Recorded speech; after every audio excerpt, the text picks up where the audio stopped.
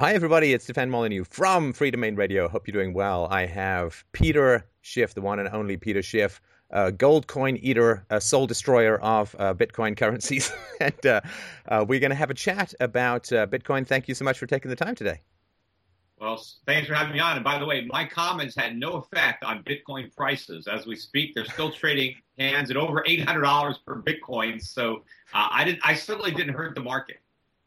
Well, I think that a lot of the people who are into Bitcoins look at my bald head and your gray hair and say, what on earth could they have to say that would have value for me? We might as well be challenging them in some Twitch Fest video game. But the way I think that I look at the value of Bitcoin, I mean, there's some that are pretty obvious, which you know about, and there's some that are more subtle that I've sort of learned about more recently. And the obvious one is that it's kind of free, right? So some guy just transferred $6.5 million using Bitcoins, and it cost him 6 cents. Now, the PayPal fee, that would be 188,500. If he'd done it over a bank wire, it would have been over $250,000. Somebody also recently transferred $150 million worth of value for free. So there's obviously that a value that the scarcity is for sure. Sorry, go ahead. It transferred the Bitcoin, assuming the person who you're transferring him to wants the Bitcoins and you already have them. Because otherwise, you do have to buy the Bitcoins and sell the Bitcoins. And there is a transaction cost there. So if I had dollars, for example, and I wanted to go to Bitcoins and transfer them to somebody who also, let's say, wanted dollars, I'd have to take my dollars, buy the Bitcoins. There's some kind of cost there. There's a spread. So now I buy the Bitcoins. I can transfer them for free. But now the recipient now has to sell the Bitcoins and buy dollars. And there could be a big difference between what I pay and what he gets. So I don't think it's fair to just look at the cost of transferring Bitcoins. If we were in a world where everybody had Bitcoins and nobody wanted anything but Bitcoins, and so if I was an online merchant and I was selling in Bitcoins and my employees wanted Bitcoins and my landlord wanted Bitcoins and my grocer, everybody took Bitcoins, then you would be right. The cost would be negligible. But in today's world, I think it's more expensive to use Bitcoins, given the fact that the guy that got them most likely needs to sell them, and there's going to be a cost there, and there's going to be some slippage. And as more people want to sell, the price could be dropping, and you don't know what you're going to get. That certainly is very true. Of course, that is equally true for gold as well, right? That if you want to convert it into dollars, there's an overhead spread between the buy and sell price. And of course, this is a lot of the price of Bitcoin at the moment, sort of 800 and up, is predicated on future value, the future value as it spreads and so on.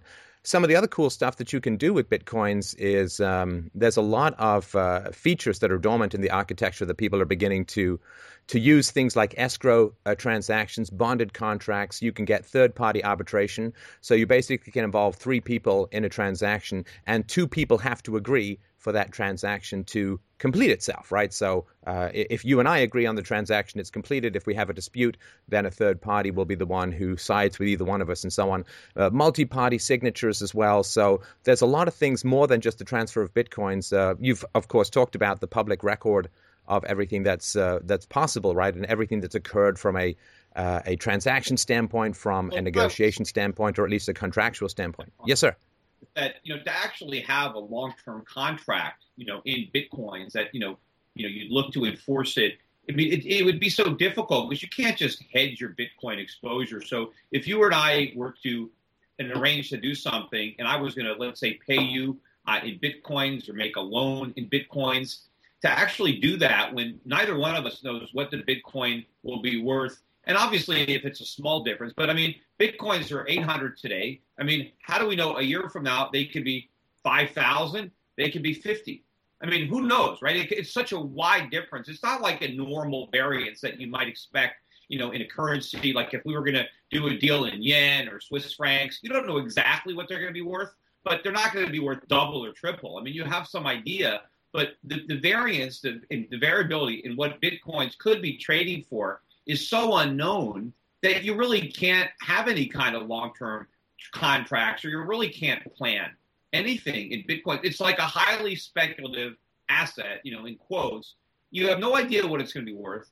from day to day to week. As far as how wide the spread could be, I mean, they could be worth zero, right? Or they could be worth a lot.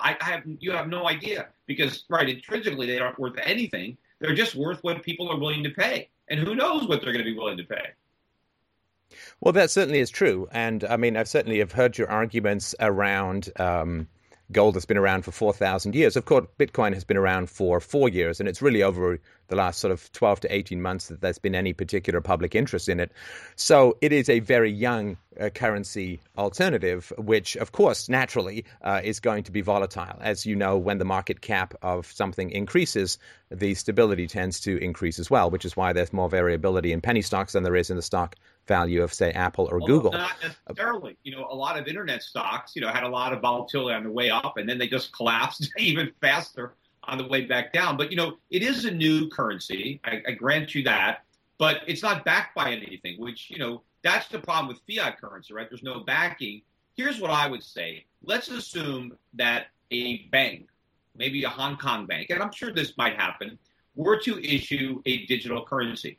But like the same type of digital currency that banks used to issue. Before the Federal Reserve in the United States, all the currency in circulation was privately issued by private banks, and it was backed by the gold that the banks had in their vault. Well, what if a bank, and it doesn't even have to be a bank today, it could be anybody, but a bank would certainly be a trustworthy counterparty. But what if, let's say, a big Hong Kong bank were to issue a digital currency that was backed by gold and redeemable in gold? So if that were the case, what would you rather have in your digital wallet? A digital currency that was redeemable in gold, where you could take it to a Hong Kong bank and get your gold, or you can spend it, and the person who receives it can get the gold, or they can spend it, and it can circulate as a currency, but that you can always get the gold value anytime you want. Or do you want to have a currency like Bitcoin that is only worth what somebody will give you? And so you have no other standard behind it. It's simply worth what the market will bear. Where would you rather entrust your savings? Currency backed by gold or currency backed by nothing? Well, that's saying all other things being equal. When, of course, that's not the case. At the moment that you have something backed by something, it increases the transaction costs of that thing. Right. So if you want to spend a small amount of money, right, it costs about $1,500, at least according to the last thing I read, costs about $1,500 to produce a bar of gold, which is why a lot of gold mines are kind of going dormant at the moment. Whereas it costs about $10 in electricity once you have the hardware to produce a Bitcoin. So the moment you have something backed by something physical, then your costs are going to go up. So it really depends on what it is that you want to do. Gold obviously has its value. It has its hedge against inflation, and it has much more stability in terms of price. Although, of course, it has gone up multiple times and down multiple times over the past, say, 10 or 20 years.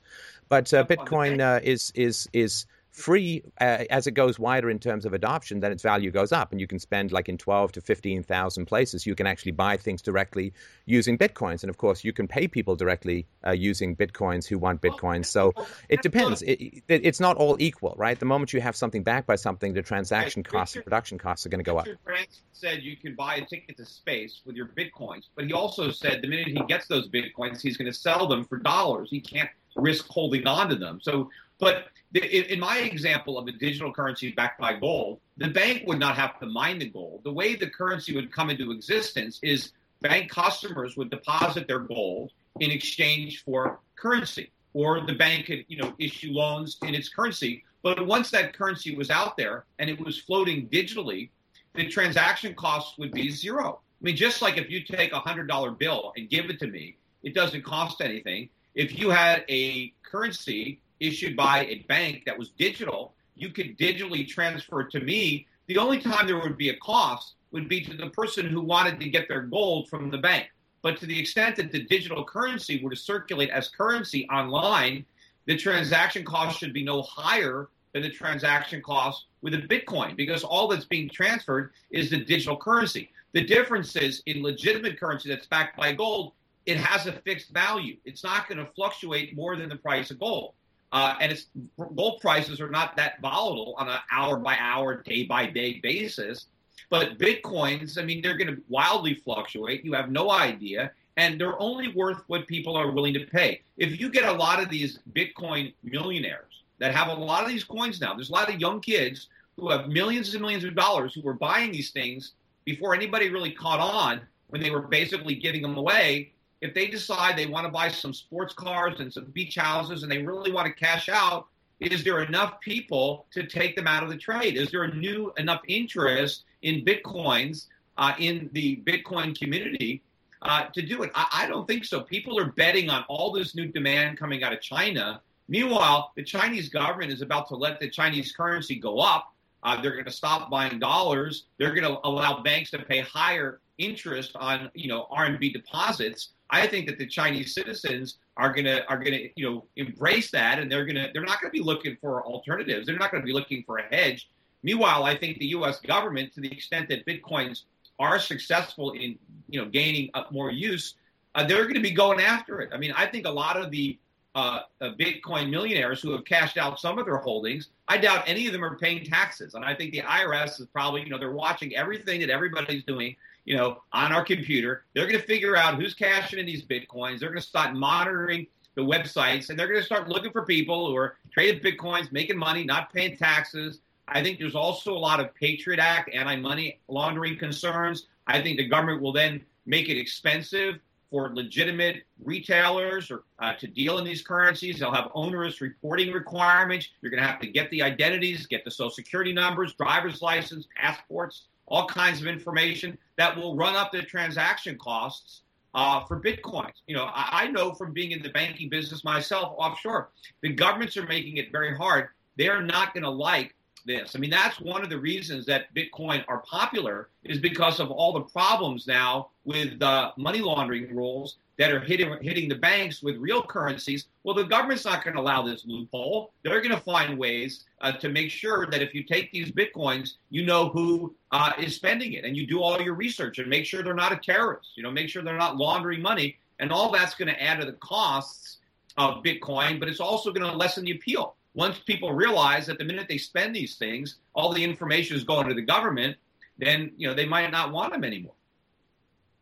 Well, yeah, of course. I mean, anything can be regulated out of existence. Bitcoin, of course, is particularly challenging because it is encrypted and you can put lots of firewalls between you and anybody watching what it is that you're doing. And I certainly would not trust the government to chase after very self-interested people who wish to remain anonymous online. But back to your earlier point, so let's say that people want to start cashing out their Bitcoins. Well, they're going to do it one of two ways. Either they're going to buy the cars directly with Bitcoins, and there are some car dealerships who accept Bitcoins in return for a car, which doesn't really lower the value of it. In fact, it increases it, because then people are reminded that you can exchange Bitcoins for things of practical value without having to go through the intermediary step. That assumes that the car dealer is going to keep the Bitcoins. I mean, if the car dealer has to pay his salaries, he has to pay his rent, he has to pay his income taxes, everybody wants dollars. So I think anytime someone is selling a car for Bitcoins, it's more of an advertisement. Like, I think when Richard Branson said, "I'll take Bitcoins for a ticket to space," it really was because he wanted a free advertisement for going to space for his company, because he knew that it would make news. And he owns a bunch of Bitcoins. He admitted he bought them a long time ago, and he's got a big profit. So I think once you own some Bitcoin, so there might be a Bitcoin car dealer who wants to try to get the price of Bitcoins up, and he knows that if he runs an ad that he's selling his car, but I doubt that that guy is actually keeping the Bitcoins at these higher prices. I think they're selling them. So the more people use their Bitcoins to buy things like cars, the more car dealerships need to unload those Bitcoins to get whatever currency they need, and then you get the supply. It still hits the market.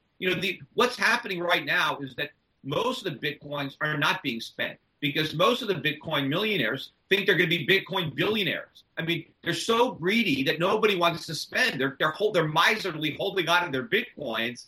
But when fear takes over, at some point, the price will start to drop, and the people who are hoarding the Bitcoins will start to worry about losing all the paper profits that they're already betting on. I mean, I bet a lot of these guys are out shopping for Maseratis right now and looking at beach houses in Malibu. And the minute they start to think, wait a minute, if it's going down and everybody wants to get out, and the minute you get a collapse in the price, now you scare out all the new people that were just coming on, just discovered Bitcoin for the first time, bought their first Bitcoin at $900. They're really excited. Hey, I'm part of the new era. And now the Bitcoin is $200. And they're like, I'm never going to buy another Bitcoin again. How did I get scammed? So now you got a big PR problem right out of the gate.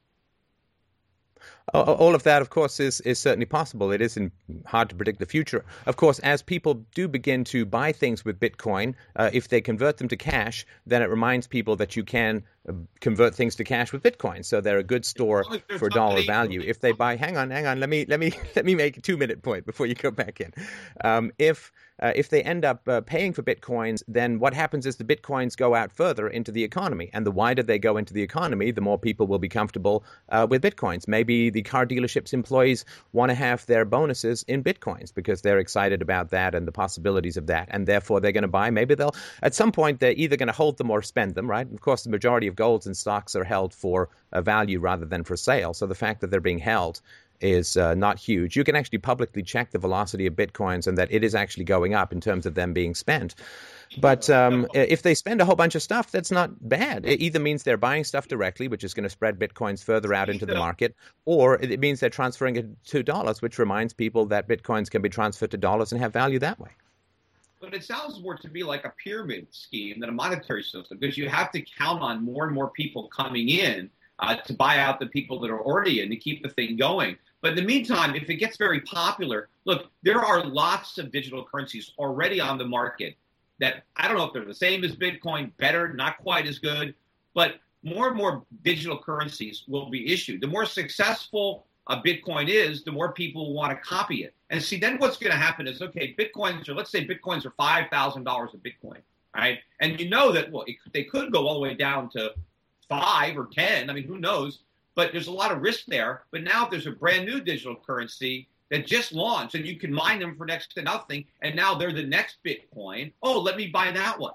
I mean, you don't know. I mean, how many people are using MySpace today? I mean, MySpace was there before Facebook, right? And, where's MySpace? Facebook, I mean, Google wasn't even around when people were using Yahoo. What about other search engines? What about like Ask Jeeves? What happened to that one? I mean, there were search engines. I can't even remember all the names of the early search engines. They're not even here anymore. They went to zero because somebody came up with something better. So I don't know what the barrier to entry is in a digital currency. As far as I'm concerned, there isn't any. Right now, all the Bitcoin proponents are saying, well, Bitcoin is first. Bitcoin has more users. Well, so what? Somebody can come up with something better. Or, like I said, they can come up with currencies backed by gold. Somebody might come up with a currency backed by silver, backed by oil, backed by something. But a currency backed by something has got to be better than a currency backed by nothing. Well, again, once you back it by something, you have overhead, which Bitcoin doesn't have. And are people going to be willing to pay? Hang on, are people going to be willing to pay for that overhead, right? So you were talking about there could be a bank that issues digital currency backed by gold. Well, the bank has to get the gold. The bank has to may have to pay interest on its notes. It's going to have to store the gold. It's going to have to guard the gold. It's going to have to transport the gold. There is going to be an overhead to that.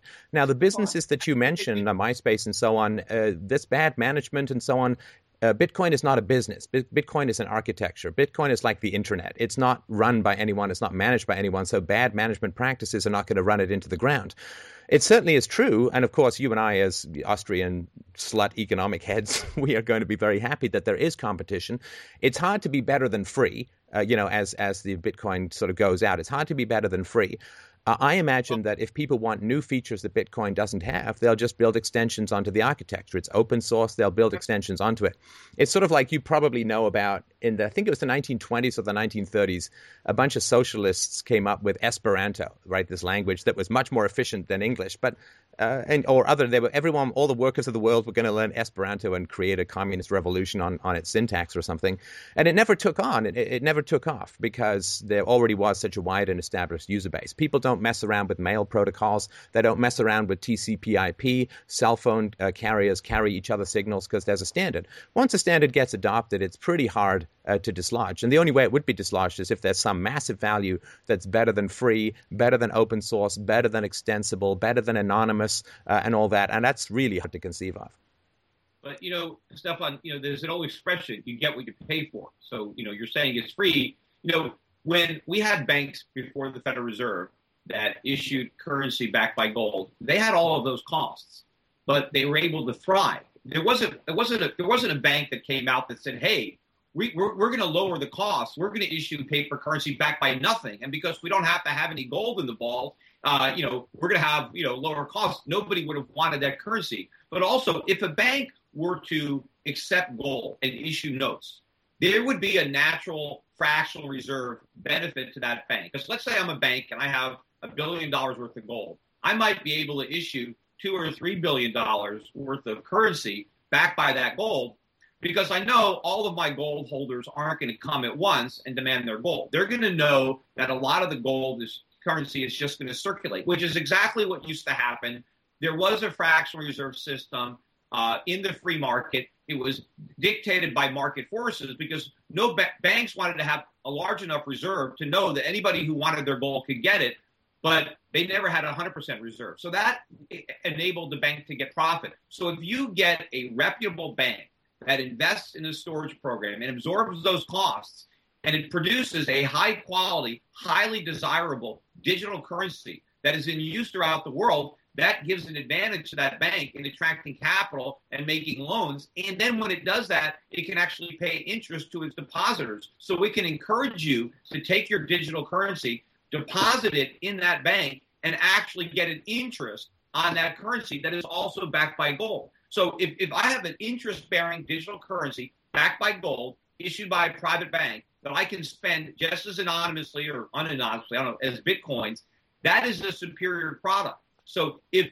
Bitcoins comes out and creates a real demand for digital currency, and now the market responds to that by giving a better currency that you can trust, especially if Bitcoins goes really up high, and you get, the early adopters are making a fortune. But now you've got people who are supposed to come to the party later and say, okay, I'm going to give you $10,000, $100,000 for a Bitcoin that you bought for a penny. I mean, I had a hard time buying a house from somebody. I mean, I couldn't buy a house during the bubble because I wasn't going to give somebody, $3 million for a house that they paid $1 million for. I just rented and waited it out. So I think people will wait it out, look for a legitimate currency that isn't going to just enrich somebody that bought them up, when they were cheap. And then when there's a better alternative, free market forces, people want to get rid of their Bitcoins. There's no buyers. Eventually, somebody is going to get caught holding the bag. I think you're going to have some people that make a lot of money in Bitcoins. Most of it, they're not going to get out. Most of it, the paper profits will be lost. But some people will cash out and they'll make some money. But that will equal the losses by, I think, a greater number of people who will come in at higher prices and will lose the money that the early adopters gained. Okay, the question is, if you buy it now at 800, are you early or are you late, right? I mean, you don't know, right? I mean, obviously you're not early. I mean, you can't be early, but can Bitcoins go from 800 to 8,000? I mean, I guess. I mean, 8,000 makes as much sense as 800, but will they? And will the Bitcoin millionaires sit there and watch it go up and not try to ring the cash register? And then, the more people that come in now while it's building, the more people who could decide to sell. And then when the buying turns into selling, the market implodes. I mean, that's how markets work. Absolutely. Now, let's go back to your argument about why wouldn't a bank just issue currency without any backing? Well, of course, this goes into the scarcity argument, right? One of the two main arguments for gold is one, that it has value other than currency, which it obviously does, jewelry and electronics and all this other kind of stuff. And as an investment, I guess. But it has value other than currency. And the same argument, of course, can be made for a lot of the Bitcoin features. So people who want to sell $100 worth of stuff, it's not worth getting a lawyer involved and so on. So you don't want to do that. And therefore, you can use the Bitcoin architecture to ensure that the transaction goes smoothly, and you have recourse to dispute resolution if you don't.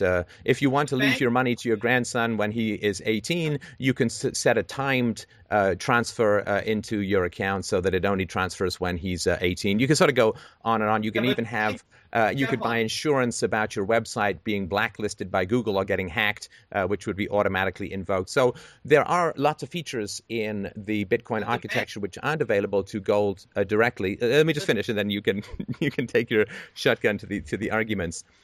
But the reason why, of course, banks in the 19th century got no traction offering paper money backed by nothing was because they could print as much as they wanted of it. But the scarcity that gold represents, that you can't just make it, the same is true of Bitcoin. And I would argue that scarcity in the Bitcoin environment is actually even better than gold, right? I mean, you can find new seams of gold. You could go asteroid mine bunches of gold. An asteroid could hit the world filled with 2 tons of gold. I mean, Spain in the 16th or 17th centuries didn't have a lot of fun when they discovered all the gold in the New World. So there is instability to the gold situation. It's much more mathematically predictable with scarcity in the Bitcoin environment. So they didn't have access to the scarcity statistic or the scarcity reality of Bitcoins when they could just print money in the 19th century. So I wouldn't argue that holds true. But go ahead.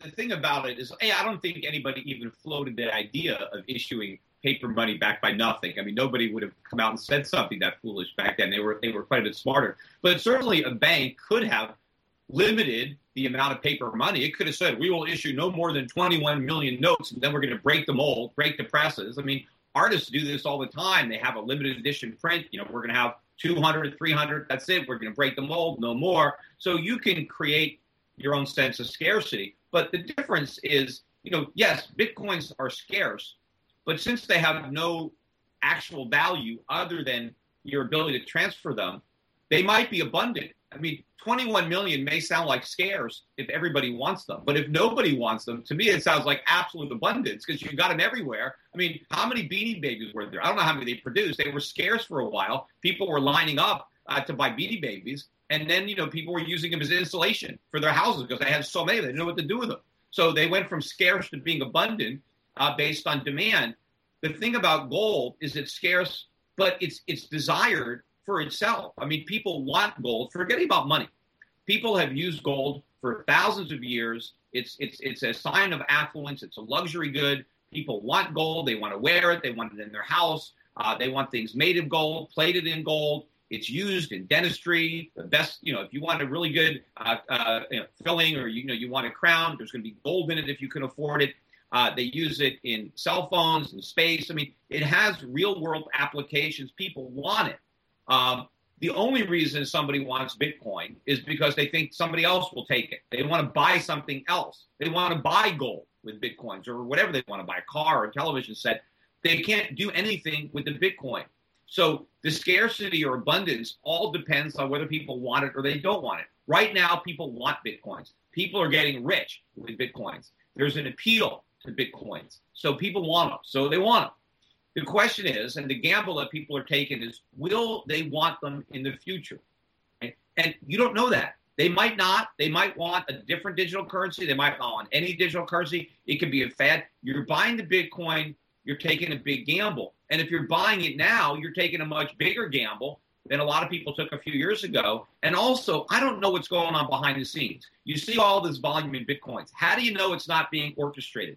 How do you know it's like, Wall Street firms painting the tape, trading amongst themselves? There could be some Bitcoin holders from way back when that keep buying and selling these things to each other, maybe to themselves, to create extra volume, to make it look like there's interest. They could be manipulating the markets, buying because they have a lot of it, trying to influence the price, trying to get it higher. It could be a classic pump and dump. You have no idea what's going on behind the scenes because you can't tell. All you know is the price has gone straight up, and there's a lot of people that have a vested interest in keeping it going and getting more people to the party so they can cash out. So all I'm trying to tell people is be very skeptical at this point about coming in. I talked about it a year ago. Hey, I mentioned it. I was, I didn't know what was going to happen. But now recently, when you get all this press, you get this big run-up, people want to say, aha, this is the beginning. This is the beginning of, bigger profits to come. A lot of times, when you finally make the papers, when there's finally a lot of discussion, it's the end of something. It's not the beginning of something. You mentioned now we're hearing about it. Why weren't people hearing about it 2 years ago? Because the people who were mining them had no interest in letting you know about it while they were still building up their stash. They want you to know about it so they can get out. Well, that may be true. I think you're guessing the motives of people pretty broadly there. But of course, a currency, like there's an old Dilbert cartoon about, Dilbert's the first guy to buy a digital phone, and he just sits there, like he stares at that snowy screen. I think I saw something, It's like, of course, the first guy to buy a digital phone doesn't have, like a video phone, doesn't really have any use for it. Obviously, currency, the wider it becomes disseminated, the more valuable it becomes. So I think there is that argument to be made. As Bitcoin spreads, more people take it, more people are interested in trading it, more people will accept it as payment and so on. And the government, of course, has recently come out and said, well, we're not going to interfere, at least for now, with Bitcoin. All the arguments about regulation, government regulation of gold has been significantly problematic. I mean, there was a time in the 20th century where it was illegal to own gold for Americans, and so this kind of stuff can happen as well. Governments are major holders of gold. They can sell gold like crazy and drive the price down. So a lot of the arguments are also true for gold. Sorry, go ahead. I said they could make it illegal to deal in Bitcoins. They can label you a terrorist. They can say you're a support. You can't trade in this currency. Now, obviously, the U.S. government can't ban somebody in another country from doing it, but different countries, the European Union, could come out and say, look, this is contraband. This is enabling drug smugglers and terrorists and tax evaders, whatever they want to say. And we're going to make owning it illegal. And they can certainly, look at your transactions online. They're monitoring the internet. They can see who's trafficking these sites, or they can do. So there are things that the government can do to shut it down. I mean, right now, I don't think they're as concerned about it because it's not as widespread. But if it actually were to get more widespread, but the other problem is, you say the more people using it, then the higher the price is going to be. But that means the higher the risk is going to be, because the higher the price goes, the further it can fall. And I think that, as the price goes into higher and higher nosebleed area, I mean, there has to be a resistance. Now, there are people that says, well, it's going to go way up and then it's going to crash and it's going to settle down at some price higher than it is right now. Well, that's what people always have to say to get people to buy, right? So wherever it is, they're always going to say it's going to keep going up. And so buy it. But you don't know. I mean, maybe Bitcoins will work, but maybe at a much lower price. But, I see people saying, well, there's 5 billion people, and if everybody owns a Bitcoin, this is what they're worth. This is the pie in the sky argument that, just hold on to your Bitcoins because, they're going to, just put a few $100s in, you're going to be multimillionaire. Well, I think anybody who claims to know the future price of Bitcoin is talking out of their armpit. I mean, there's nobody, tell me what the price of Apple tomorrow is going to be, and then, maybe I'll believe you. But anybody who can say that they know for sure where Bitcoin is going to go is absolutely incorrect. And I think the skepticism is important. I think that simply to say it has no intrinsic value, I think is a bit short-sighted. That's sort of like saying that email has no value because it's not printed on paper. I mean, the fact that it's not backed by something physical is actually an advantage. It is definitely a disadvantage, but it certainly is an advantage in terms of it being friction-free as it sort of grows in adoption. So there is, the fact that it's not backed by anything, absolutely, it is a negative, but it is also a positive in that it is, of course, a lot cheaper to use, and that is going to drive its adaptation. But I agree with you that we don't know. I don't tell people to buy Bitcoins. Of course, I don't know. I don't know where it's going to go. But I think to say that it's going to fall to zero because it's not backed by anything is to say that only the weakness of not being backed by anything is important, not the strength. Sorry, go ahead. Well, I'm saying that, digital content, I mean, I hear people tell me, well, then you think everything that's digital has no value because you can't touch it or you can't hold it in your hand. But look, if you send me an email, I can read it, and that conveys information to me. I can. There's all sorts of online programs that are valuable for themselves. People buy programs to use the program, so you're using the program. The point is, you don't use Bitcoin for anything other than giving it to somebody else. That if you just had your Bitcoins and you couldn't spend them, what could you do with them? Absolutely nothing. Now, there are people that are going to say, well, you can't do anything with your gold. Well, yes, you can. There are things, worst case scenario, you can melt it down and you can wear it around your neck. You have a nice bracelet or necklace, or you can give it to your girlfriend and she'll smile. So there are things that you can do. If worst case, you can make utensils out of it. You can eat with it. I mean, you can make a bowl. I mean, you can do things with gold. You can fashion it into whatever you want. And people, people are going to like things made of gold. I mean, that's when people have liked them for thousands of years. Is it possible they're going to stop liking them? Is it possible that an asteroid made of gold can crash and, there's gold everywhere? Yeah, I guess those things can happen. They haven't happened yet. It's possible it could happen, but it's just probably not probable that it's going to happen. There are so many things that might happen that make Bitcoins. I mean, that, they can make Bitcoins obsolete. I mean, I don't know what happens if there's a big power shortage or how easy people think that you can't steal these things. I don't know. Somebody could crack. I mean, the more valuable Bitcoins get, the more computer geeks are going to be trying to figure out how to steal them out of people's wallets. And once they're stolen, I don't know if you can get them back. And then somebody might come up with a way of counterfeiting them. I know that people say, oh, they can't be counterfeited. Well, they said the Titanic was unsinkable. I mean, who knows what people are going to think up, but people have been trying to counterfeit gold for thousands of years. They haven't been able to do it, and so they've barely been trying. I mean, Bitcoin has got to be easier to counterfeit than gold. I mean, I'm not a computer guy, so I can't say. But it's a new thing, and if people are going to put their savings into it as if it's actual, currency, money, and then it's gonna collapse like it's a highly speculative tech stock. In the meantime, I would say that the volatility, even today, is too high to actually use for real transactions. No real retailers. That retailers work on thin margins, 5-10% online. I mean, the Bitcoin swing in value by that much every day, if not more. You can't really manage your sales in a currency that's that volatile. And I know people say, well, in the future, the volatility will go away. You don't know that. It might be even more volatile in the future, not less. Well, I absolutely agree with that. I personally do buy things with Bitcoins, and so I may, be the wrong guy to talk about it. I'm not like the guy who basically spent 10,000 Bitcoins to buy a pizza once, which I think is $8.5 million. I just hope that pizza was really good, and I hope it was topped not just with pepperoni, but with massive amounts of Krugerrands as well, because if they didn't get gold on that pizza, they just made a huge mistake. Sorry, you were going to say? Is that a real story with the pizzeria?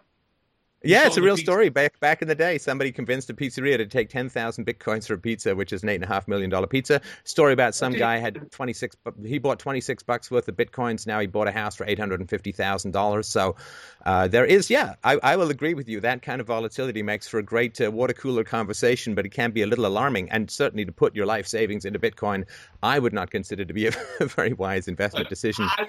I wish I had bought Bitcoins years ago. I mean, by the time I found out about them, they were under 100. I can't remember if they were 20, 30, 40.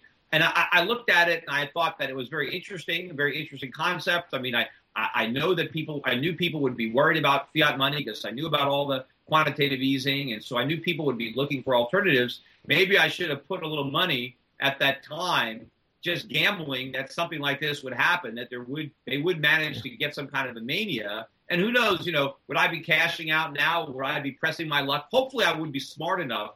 Hopefully I'd be smart enough to take something off the table, which I would say. Peter, if you have hindsight as an investor, you just simply will never, ever get out of bed because you just go insane with that kind of stuff. So, so I sort of my basic point is I absolutely agree that there is an advantage to gold in that it has some intrinsic value. I think there is intrinsic value in Bitcoin's public record of transactions and escrow services that are free and timed services and dispute resolution. I think there's value in that.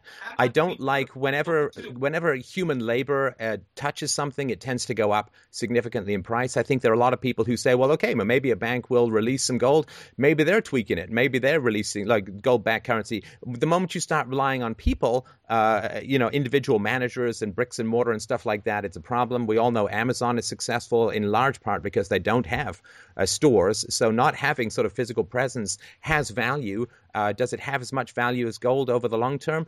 Again, it's hard to say, but I do think that there is a case to be made for Bitcoin having value which gold cannot provide. And certainly there's no question that there's an argument to be made that gold has value that Bitcoin cannot provide. But I think to simply say that Bitcoin has zero value outside of currency is not correct based upon all the things that the architecture can do. I'm not saying that architecture behind the Bitcoin has no value. I don't know how much value it has, but I don't know if there's any way to tell. I hear people trying to say, well, let's compare it to PayPal. But it's not PayPal because PayPal is a profit-generating business. there's no profit per se in the Bitcoins themselves. I mean, maybe there are some people running exchanges. I don't know what kind of profits they make. From what I can tell, most of the profits in Bitcoins comes from cashing out your Bitcoins to the new buyers. So I don't see how you can compare it to a business, but I don't know what that infrastructure may be worth because there's no patents. There's no barrier to entry. There's nothing that stops somebody from saying, hey, that's great. I'm going to do it too. Here's my digital currency that has the exact same thing. The people who are saying, well, they're here first, we've got early mover status. Look, sometimes early movers win and sometimes they don't. And, but I don't even know how that value inures to the individual holder of the Bitcoin itself. They're using the currency. I don't know how the value of that transfers into the price of Bitcoins.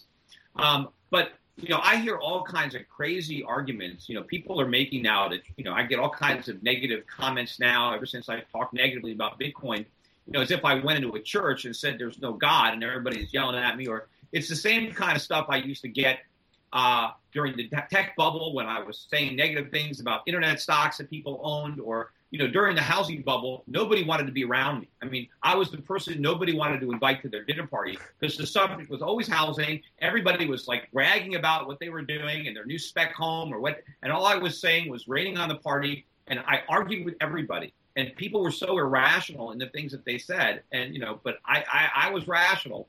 And so I see a similarity, the way people who are invested psychologically in the success of Bitcoin, tune out anything that's negative and how they react and lash out to anybody who's raining on their parade. Because the people who were buying these .coms and the people who were buying condos all believed they were going to get rich. And they didn't want to hear anything that was going to interrupt that. And so I see a lot of that psychological behavior and those patterns in people that own Bitcoins, that have a lot of paper profit, and that are very invested personally and financially in the success of Bitcoins.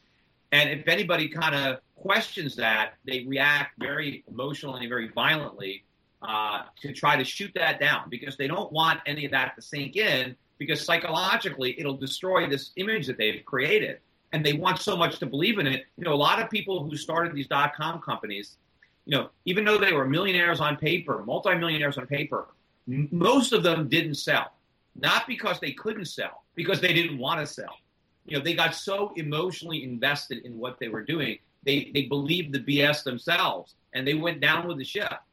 And so, I'm not even questioning the integrity of some of the people that own Bitcoins, because I have philosophically a lot in common with a lot of the people in the Bitcoin community. I'm just saying they're letting the money cloud their judgment, and they hope it works. They want it to work so much for so many reasons that they don't want to entertain the possibility that it's flawed and that it's not going to work.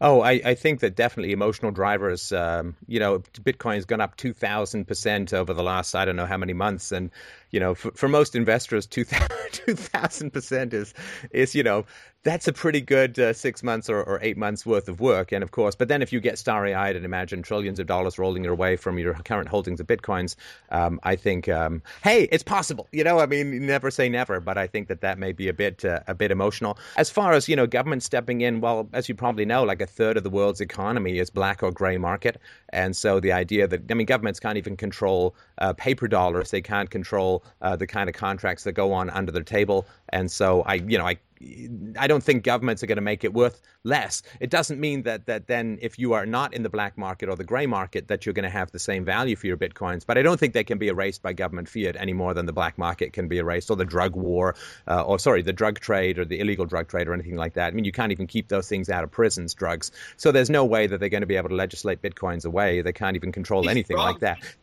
People are physically handing each other drugs for cash. So it's harder for the government. Stuff that goes on the internet, right? The government, you can monitor the internet. You can, they've got who knows how much money the U.S. government has. We're spying on people all around the world that they can't simply search the internet with the right programs for Bitcoins, where they are, who's using them, who's logging into various sites. It's easier to do that than to figure out where a drug deal is going down. There you have to actually find the people on the planet. You just can't search the internet when people are meeting in a physical location. It's a big planet, There's a lot of places that people could be. And so I think that when everything is online, you're leaving some kind of a trace of what you're doing. As I said, I'm not all computer savvy. I don't know, but sometimes people, I'm even worried about the sites that I choose to visit. If hey, what if I Google this and then I get in trouble or some, because I always think there's someone watching me everything I do. Yeah. Yeah. Now, again, I'm no expert in security either. People in the know tell me that it's as anonymous as you want it to be, and whether that's true or not, I can accept that to some degree. If you get the best trained NSA brains on your trail, who knows? But it does seem to be as anonymous and encrypted and hideable, I suppose, as anything can be. Again, once you go online, there's benefits and there's drawbacks. And so, yeah, I guess my last point is simply to say that I recognize the drawbacks of Bitcoins. I think there's some great values in Bitcoins. We're all desperately looking for an alternative to the asswipe toilet paper of fiat currency. And I think that something is driving that. I think that young people in particular have a great deal of suspicion about people in charge of stuff and their own self-interest. People who've gone through the housing bust and boom. You were one of the few voices consistently speaking out against it. I talked about it as well, of course, not with quite the viewership that you did. But I do think that people are skeptical of people in charge, and they like the open source thing. They like the fact that it's friction-free. Yeah, there is. If it hits a widespread adoption, then the value is going to continue to increase. If people reject it, then the value is going to decrease. Depending on how people find value in it. Certainly, it's not going to be a free fall without intervention, right? So if people find that there's a significant feature missing from Bitcoins, people who have Bitcoins will pay to have that feature developed, or people will develop it just to make money off Bitcoins. It is part of an ecosystem now that it wasn't, say, a year or two ago, where people are heavily invested in its value. And if there's some way to make it better, given that it's open source, people will really work hard to maintain that value. Is that going to be enough? I don't know, but I try not to bet against the combined genius of hundreds of thousands of geeks who are all interested in maintaining the value of something. Sorry, go ahead. That is a valid point. I mean, there will be a lot of people. There are a lot of people that have a vested interest in maintaining the value, not just as as an exit strategy, but if they really want to be able to realize the total value of what they're holding on to, they have to find a way to try to make the value permanent if it's at all possible. And I know that probably you could grab a flash drive, and if you go to somebody's computer, or they transfer you some Bitcoins, you can put in your pocket, get on an airplane, maybe, you can get around the currency reporting. You don't have to report that you got Bitcoins in your pocket, like you have to report that you have, currency. You can probably take it to a computer in another country and get the money. I mean, there are, right now, I mean, if you could do it that way, but most people aren't, they're at home, on their computer that is hooked up to the network, that anybody can track it, and they're going on and they're buying and selling their Bitcoins. I mean, and to the extent that, the government believes that people are going to use Bitcoins to circumvent their currency reporting laws, then the government's not just going to sit there and allow it to happen, right? They're going to find a way to take away that particular advantage that maybe Bitcoin has. But I think you would have that same advantage. I mean, if there was, as I said earlier, a gold-backed currency that existed in a bearer form, then you could smuggle that just as easily as you could smuggle a Bitcoin once you were the owner of it. And if the bank is not keeping track of the change of ownership. I mean, some banks might do that. Some banks might say, we're issuing a digital currency where we track the movement, that in case it gets stolen, we can, we know who owns it, and, but they might have a bearer form where all they have is a serial number or something, and whoever owns it gets it. And if that's the case, then, you can have all of the same, anonymity. Now, that's assuming the government lets it happen, but it could be a government that does it. What if the Chinese government itself issues Chinese digital currency, backed by gold, issued by the People's Bank of China? I mean, there's no government that's going to screw with them, So, who knows what's going to happen? It's wide open. There are a lot of possibilities. But I just look at, when you have this Bitcoin, when you have all the other Bitcoin, clones that can come out that will be very similar, you say, okay, there's only 21 million Bitcoins, but there could be hundreds of millions of other Bitcoins, that could do the same thing. And so maybe when you go on just like when you go online How do you want to pay? Visa, MasterCard, American Express, it could be Bitcoin, and there could be 100 different currencies. Choose which one you want to use. I don't know. And then if that's the case, then, what's it worth? What's the scarcity there when there's so many different brands, being launched? Well, of course, people probably wouldn't want 100 currency options, which is why they probably wouldn't support that from a market standpoint. Okay, well, I think we've had a great chat about it. I'm certainly clearer on your objections. And I think if I can characterize your position, Peter, it's more like be aware of the downside, be cautious, and don't fill your head with trillion-dollar fantasies that are going to have you not make a rational decision for a possible exit strategy. Don't become overly emotionally attached for ideological reasons. We all kind of like the Bitcoin thing because it's kind of like a free market-y kind of currency that is developed technologically. It's got all that shiny new technology kind of stuff to it. So be aware of your own emotional attachment to things, and be aware that there is a considerable downside risk. Make your decisions accordingly. We don't know whether the tertiary value over and above the exchange is going to be enough to keep it up. We don't know if the add-ons that people can build to do dispute resolution and escrow and stuff is going to be valuable enough to keep it. We don't know where its adoption is going to go. We don't know what governments are going to do. There are a lot of uncertainties. If I can sort of characterize your position that way, I think that's that all seems like completely reasonable advice to me. A little different. Tech bubbles, obviously, housing bubbles were heavily involved with feds and regulations and so on. I think that Bitcoin is to some degree being driven by fears of inflation and fiat currency meltdowns. Certainly, I think in China they may be having some interest in it, but it's not quite driven the same way by regulations. Sorry, go ahead. In the same way, the central banks, if this is another bubble, the central banks are still the source of it because the central banks provided all the liquidity to drive the stock market and the real estate market, and it's because the central banks are being so reckless that people around the world are looking for an alternative. They know that these fiat currencies won't work, that they're not getting enough interest, and that the value is going to be destroyed because they're going to keep on printing them. And so they're looking for an alternative. And some people think they found one in Bitcoin, and I think a lot of people are looking to it. But again, it's still central banks blowing bubbles because people are taking that excess liquidity or the anticipation of more liquidity, and they are acting based on those signals that are being sent to them by the central banks. Right. And of course, it's essential to remember that anybody who holds any kind of investment, that the future value of those investments are always a challenge to predict, to put it as mild. If anyone could predict it, the market would immediately adapt to that knowledge and invalidate their knowledge. So that's important to remember. So thanks so much. Of course, Shift Radio, for my listeners, if you want to go and listen to Peter talk on the radio and on the internet, and you have, of course, shiftradio.com, well worth checking out. You got tons of archives there as well. If you publish this to your site, my website is freedomainradio.com. As always, Peter, a really enjoyable conversation. I appreciate the brakes that you're putting on some possibly madcap tulip mania enthusiasm. I think it's really important for people to remember that they say, what do they say about bull markets? That the only money made in bull markets is by people who've previously experienced bear markets, and that may be something to remember. They say bulls make money and bears make money, but pigs get slaughtered. I think this name. Right. So thanks again as always, and I'll talk to you soon.